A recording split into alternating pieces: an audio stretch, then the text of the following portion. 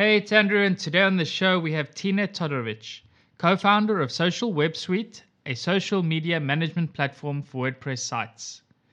We chat about why Social Web Suite built a product focused on WordPress and how they scratched their own itch in the process. We also discussed the authentic process that Tina took to collect user feedback during the beta period and the tools she used to do so.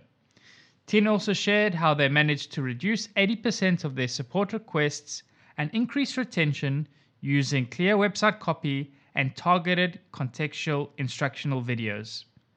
I spoke to Tina today, who is at a much earlier stage than all our previous guests, and I'm interested to hear if you think I should be speaking to more early stage startups. If you have any feedback, I'd love to hear from you. You can email me directly on andrew@churn.fm. Enjoy the episode. Today's episode is sponsored by Avrio, a collaborative insights platform built directly into your workflow. With a browser extension and web app, Avrio provides a new way to capture and share data analysis, user research, and learnings directly in context with your team. From data dashboards, Google Slides, and Slack threads to inside of apps and team members' heads, Avrio captures all of your insights and creates a single source of truth. Visit avrio.com to learn how you can maximize your team's collective knowledge with Avrio.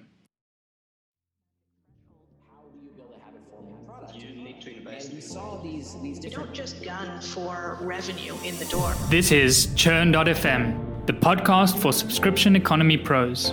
Each week, we hear how the world's fastest growing companies are tackling churn and using retention to fuel their growth. How do you build a habit-forming product? We crossed over that magic threshold to negative churn. You need to invest in customer success. It always comes down to retention and engagement. Completely bootstrap, profitable and growing. Strategies, tactics, and ideas brought together to help your business thrive in the subscription economy. I'm your host, Andrew Michael, and here's today's episode. Hey, Tina, welcome to the show. Hey, Andrew. Thank you so much for having me. It's a pleasure. It's great to have you. As you know, we met on a channel in a group in Facebook called SaaS Growth Hacks. For the listeners out there, I would definitely recommend joining it. It's probably one of the most active groups I'm involved in on Facebook, and you tend to see a lot of interesting information. You can ignore the name in terms of Growth Hacks. It's really founders and SaaS pros as well looking to try and improve their business and increase growth. So I was lucky that we found Tina to join us today, and Tina is one of the founders of Social Web Suite. She'll do a much better job of explaining it, and we'll jump into that in a second. So Tina, just thanks a lot for joining, and maybe you want to just give us a little bit of an overview of what Social Web Suite is and how you help your customers. Social Web Suite is a social media platform deeply integrated with WordPress.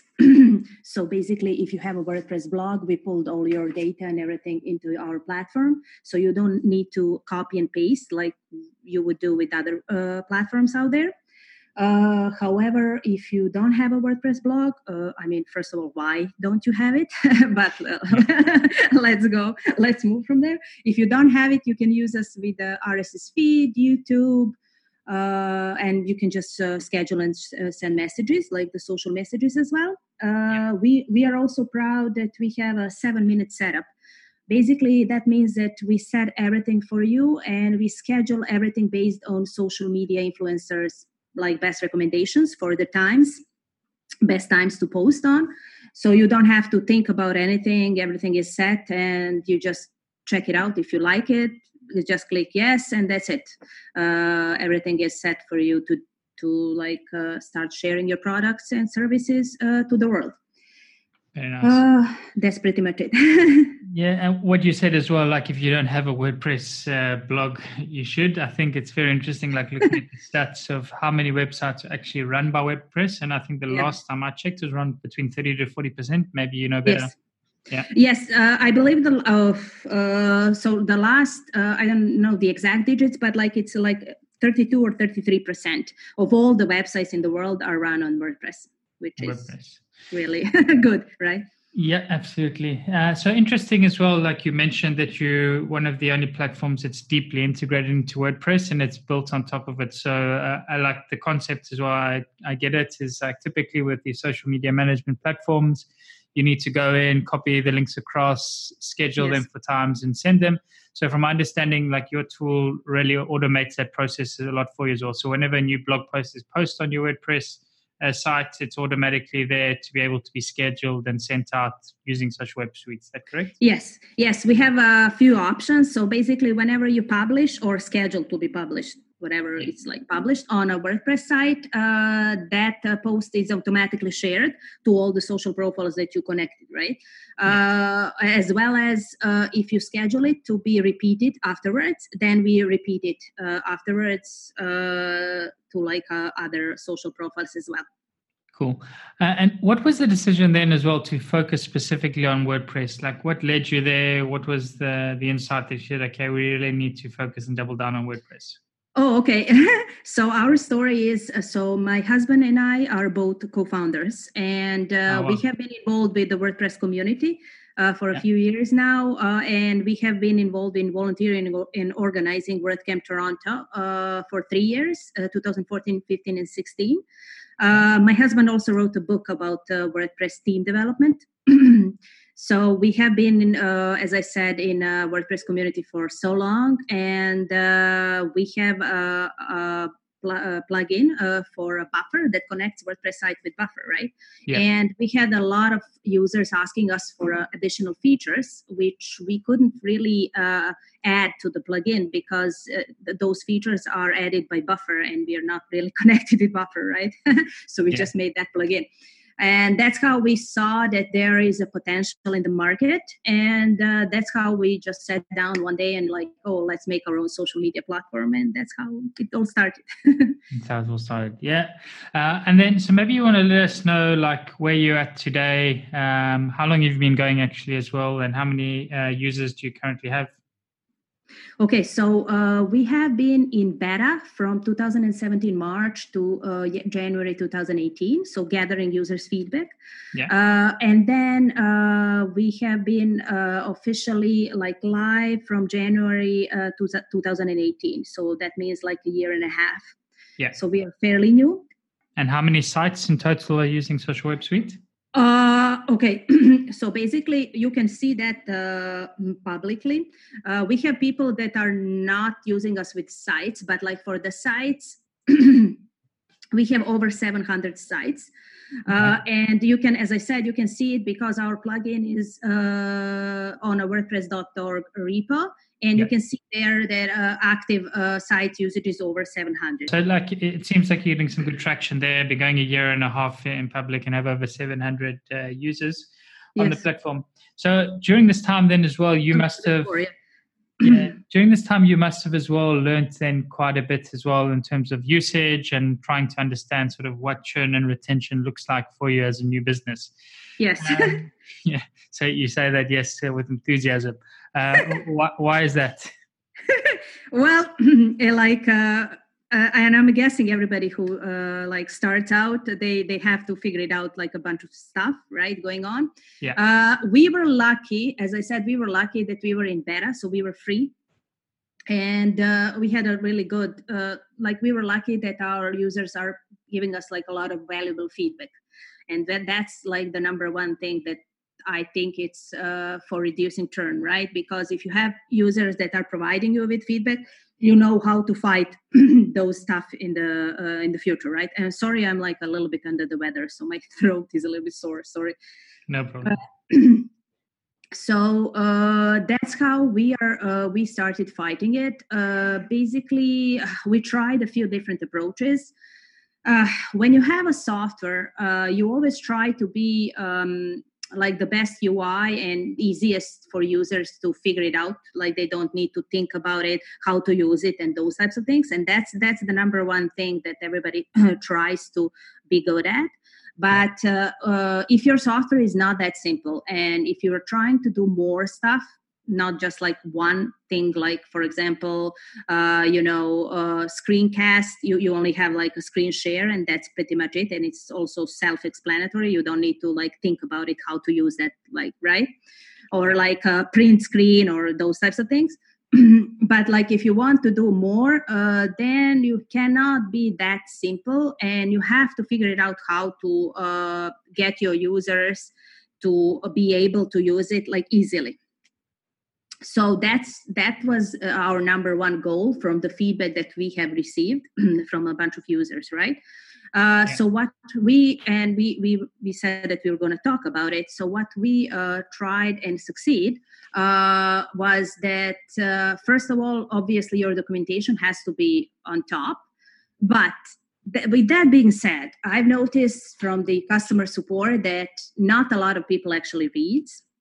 And although you're trying to have like everything in your docs, at the end of the day, trust me, people will be always contacting you rather than to read your documentation.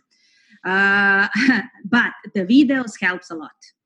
So if you can basically record the short videos, like 2 minutes, 1 minute, 3 minutes, it's better if you have 10 3-minute videos than 1/2 an hour video, because simply people don't have time nowadays and they don't want to watch a longer video. Yeah.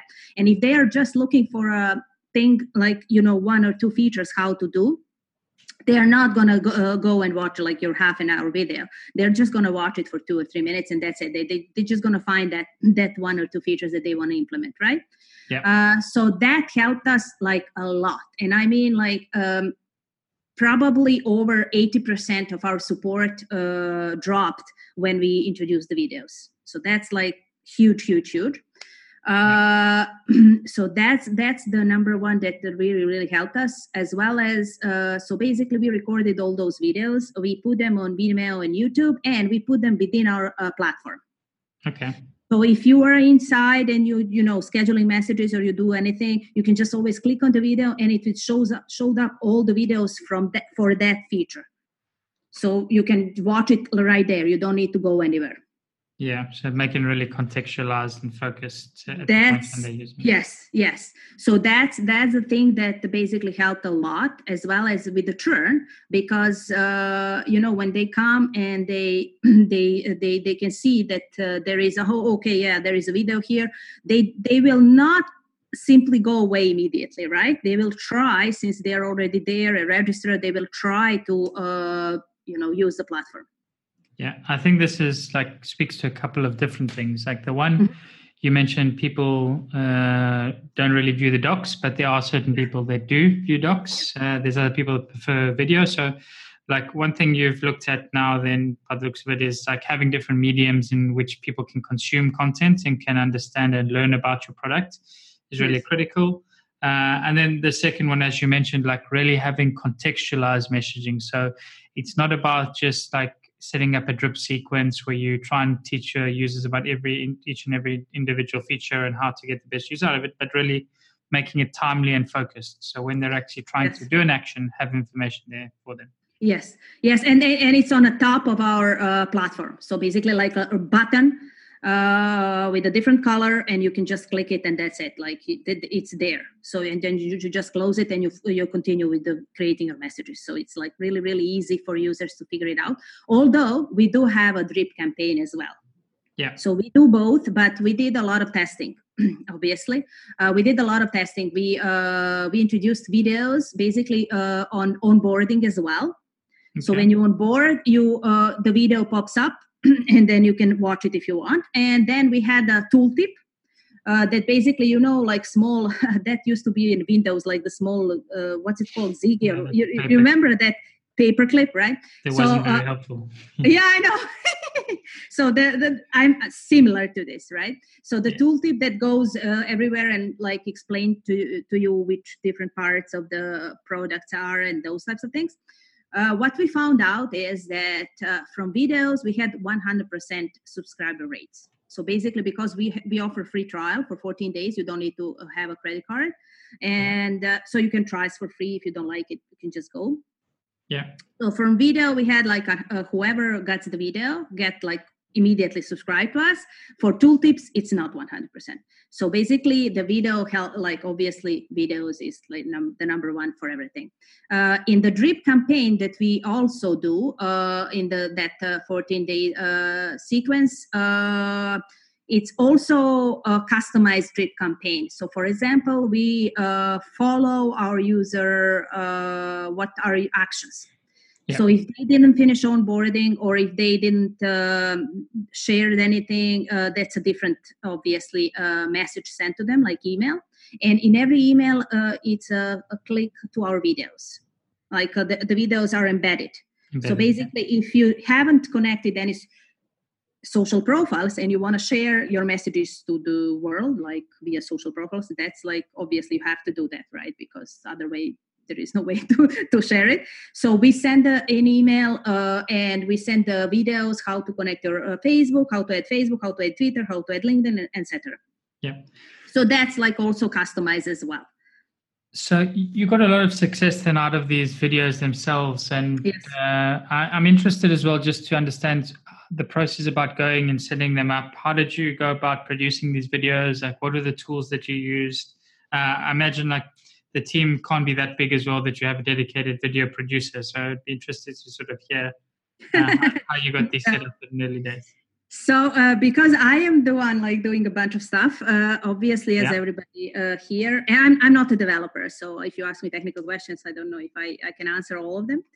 So we have a team of developers working for us, but I try to do everything else. And I was the one recording the videos because simply I am the user, right? I'm not a developer. I'm the user and I'm the average user. And I know like what are the pain points of the users. Yeah. So if you want to record the video and if you are a developer, let your other non-technical co-founder record the videos. That's my 2 cents. So I have been recording them and I have been sending them to, so we found the 2 voiceover. That basically I set up the script, I wrote the script, I record the video, and then I send it to 2 people that we found for voiceovers that they don't have an accent. Okay. Simply because I think it's easier for people to understand if, native English speakers are speaking, right? And I'm not. So that's why we figured it out. And one is a male voice, one is a female voice, and they're really good. I mean, we like them. And then all that we sent to our front-end developer, who is also good with video editing. Like that was his job, like 20 years ago. So everything is within a team. So you had people as well internally. Did you look at any sort of tools on the market that allow you to sort of do screen recordings and then create, I think so, like Wistia has a tool called Soapbox, and likewise, I think there's another tool in the market called Loom. There's a couple that allow you to do these screen recordings and voiceovers. Was this something that you looked into? I looked into it. I didn't quite like them. The only tool that I liked is Camtasia. Okay, yeah. But because I am not a producer and I'm not a video editor and I don't know much about it and I don't have time to learn all that stuff, simply because we were lucky to have that front-end developer that knows stuff, right? So I didn't have to learn. But he's using Camtasia, I know that, for video editing. So basically he edits if, like all the videos, he add music in the background, like, put voiceover and everything that needs to be done. Yeah. So I know that he's using that for my screen share, like just the screencast of the videos. I am using like simply the Screencast.io or something. Like it's really cheap. I can send you the exact name and the link. I mean, they have a free version, but even if you are paying, it's like maybe $20 or $30 per year. Like they're like super cheap, and they're super useful. And as I said, they are great in if you are not knowledgeable with like all the things that you need to do, right? If you just want to record a simple video and send it to your users, that's like pretty much it.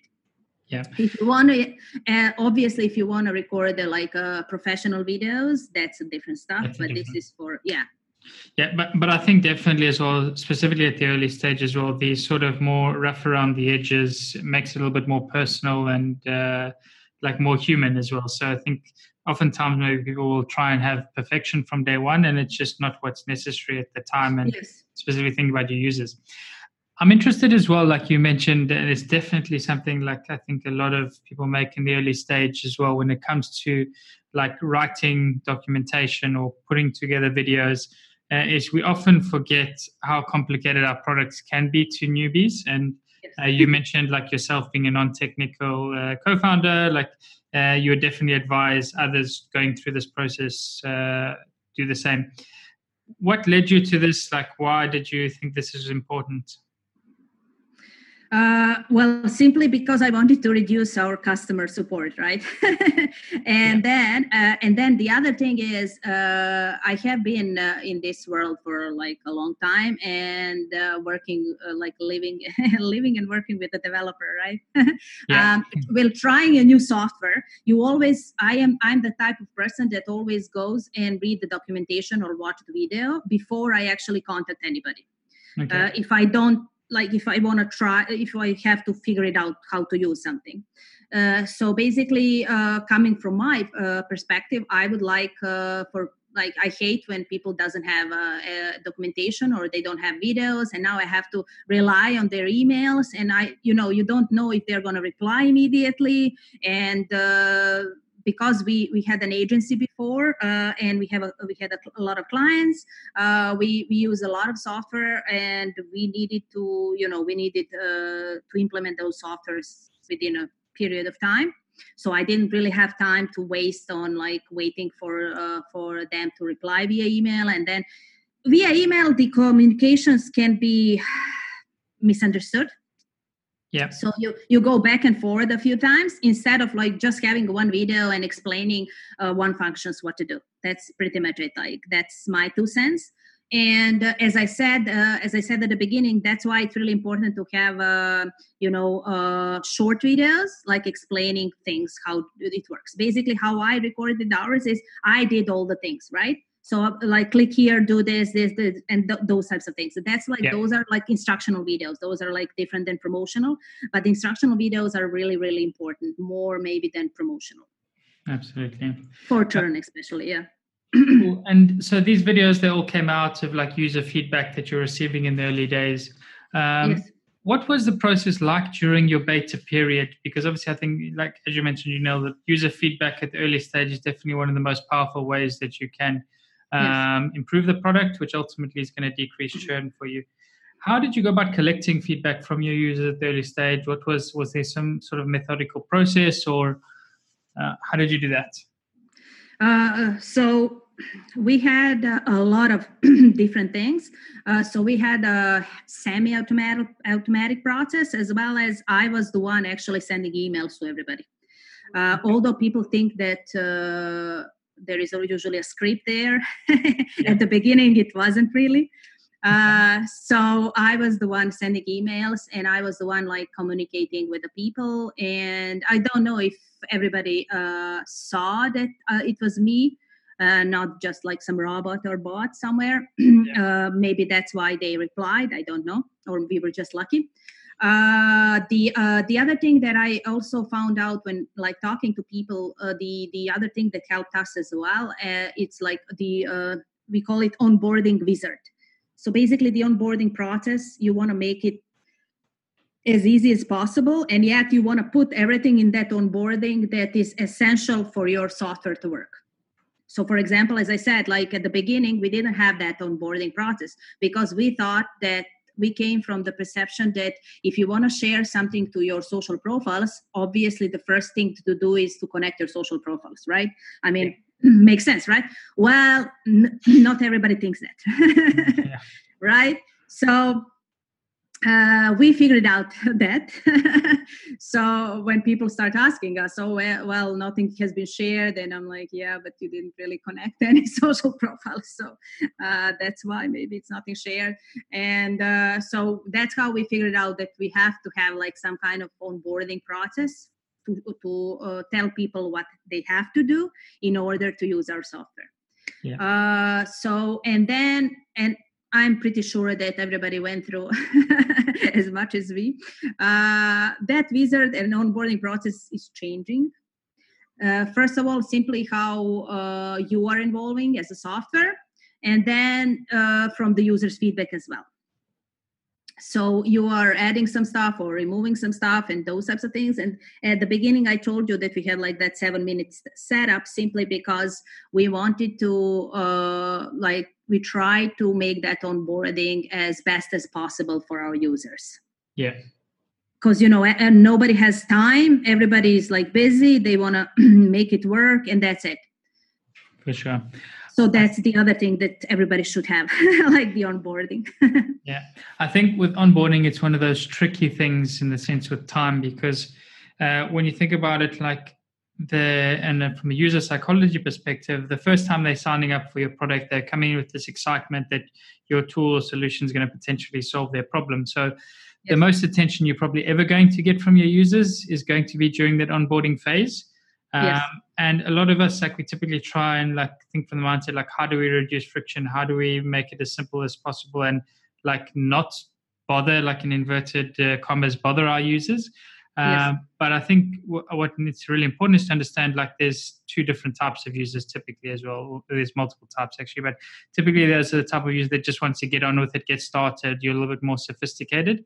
Whereas you have on the other side, you have your users that want to be handheld and want to be showed, and striking a balance when it comes to onboarding to make sure that you're able to cater to both of those like sort of levels of sophistication, I think is also very important.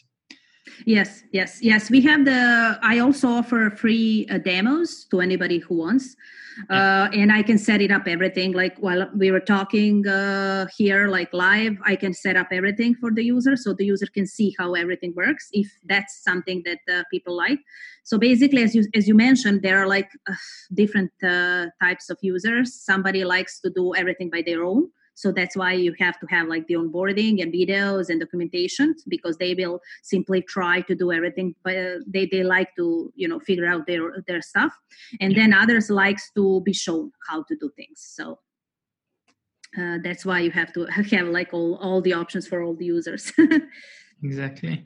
And I think in the early days as well, it's quite difficult, and you need to make sure that you're prioritizing and spending your time in the best way possible as well. Of course. Yes. Cool. So we spoke a little bit about onboarding and stuff. I think because as well, it's still relatively young now. You're about a year and a half into sort of like being out of beta. Is there any sort of other things that you've looked at or you've tried to work on to try and increase retention? You have to be responsive, like the customer support, you have to be responsive. So if users have, for example, we are connecting with like different social platforms, right? And sometimes those social platforms doesn't work, or the user changed the password. For example, if the user changed the password on their Facebook, they have to authorize us again. And there is nothing that we can do about it, right? Unfortunately. Trust me, we've tried. And so those types of things, when user actually contacts you and say, okay, I cannot post to Facebook anymore, you have to figure it out what's going on and tell them, oh yeah, sorry, it seems that this, please, do this, and that's it. So you have to try to answer your users as quickly as possible. Yeah.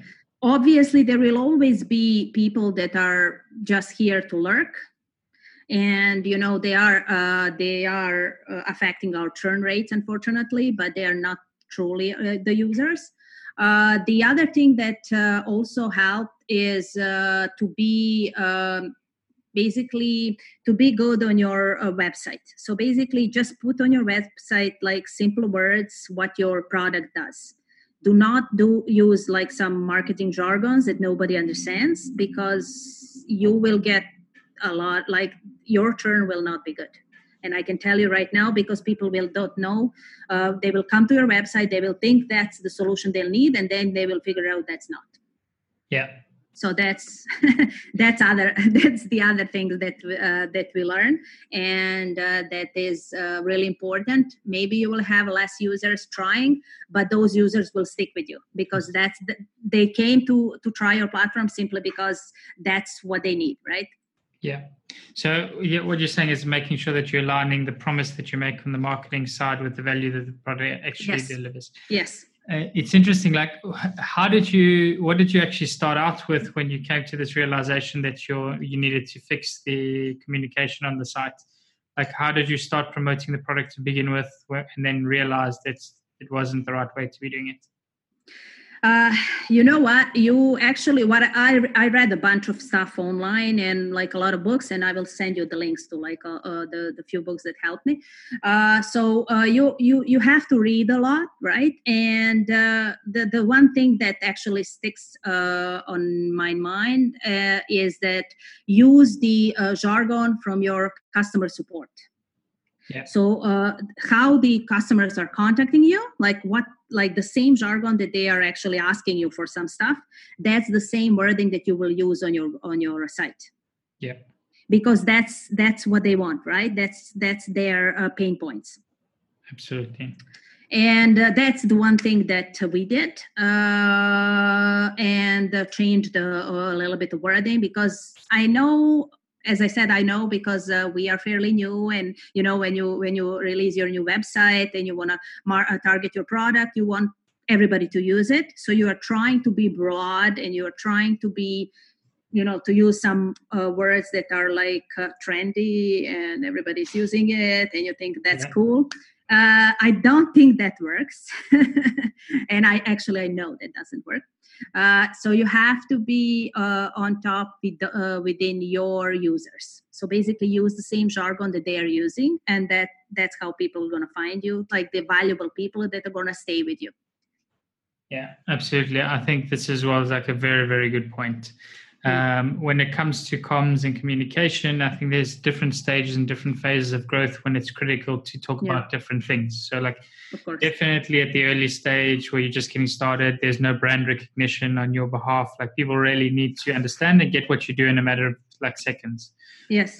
So if you're trying to fill your page up with marketing jargon, then you just lose your customers from the get-go. So it's important to be specific. I really like the point you made as well of like actually listening to and using the words that come out of your customers' mouths. Yeah. Because essentially, it's at the end of the day, that's what they understand. That's how they communicate. And maybe the way you talk about your tool, the way you see your tool, is not how they do. And the more you try and shove it down their throats, like you're just going to hit dead ends and hit the wall. Yes. Yeah.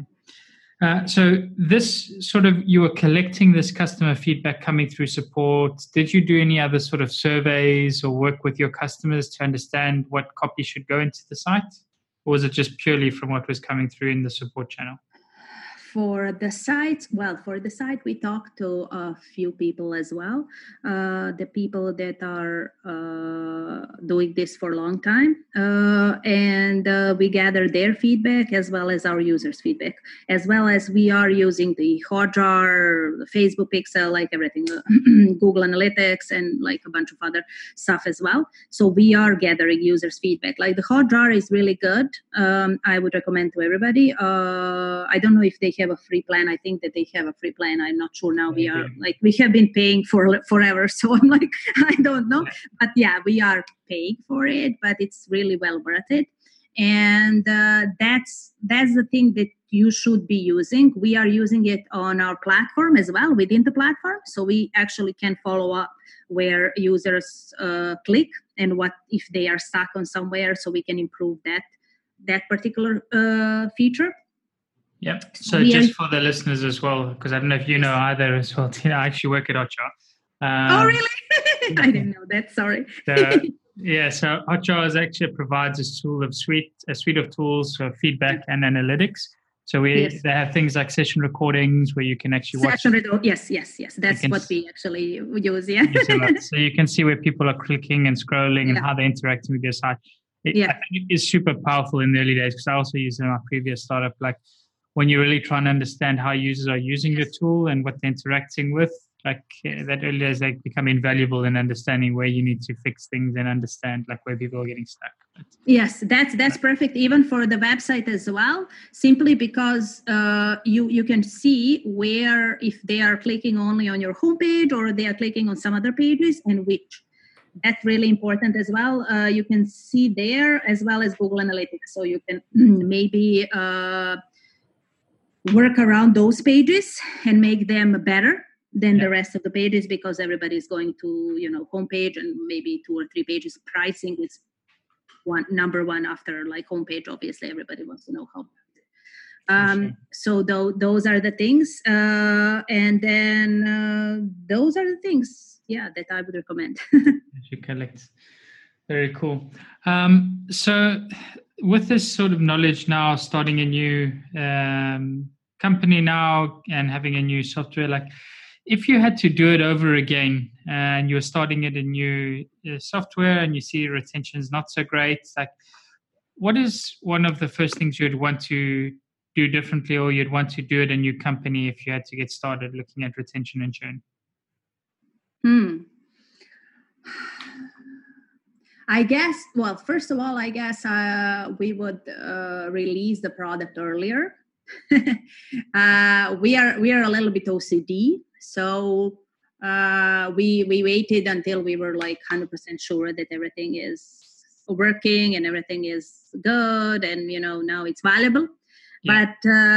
But we are all talking about MVP, and yes, you should release it as soon as it's like MVP. You don't need to wait longer to gather users' feedback.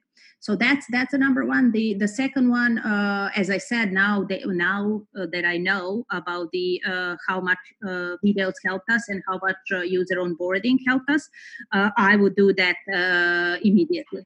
Like I wouldn't wait until because we were adding more features and trying to expand our offerings from the obviously users' feedback, because that's the other feedback that we were receiving. Oh, do you have this? Do you have this? When are you going to implement? And those types of things.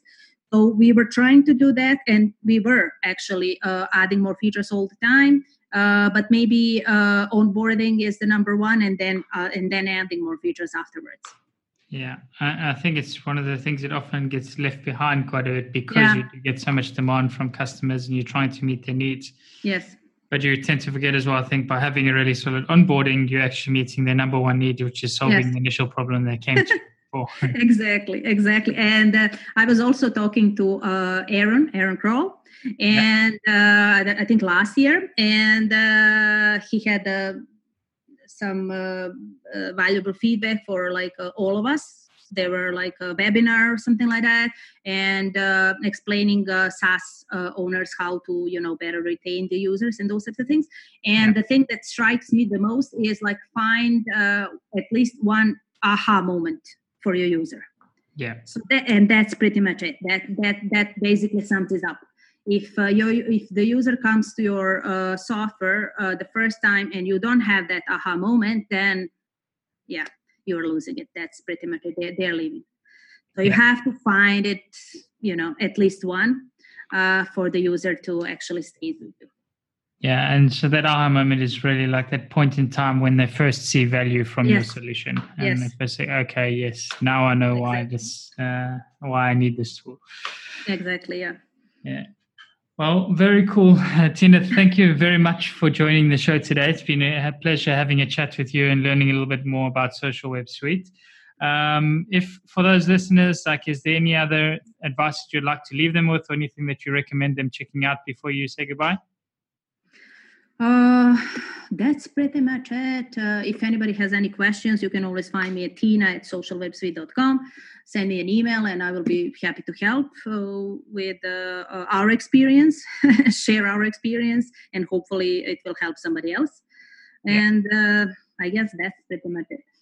Cool. All right. Well, thanks very much, Tina. It's been a pleasure having you today, and wish you best of luck now as you go forward to this next phase of growth. Thank you so much, and thank you for having me here. And I hope that I help at least few people out there with my advices. Absolutely. Thank you. Thanks. Bye.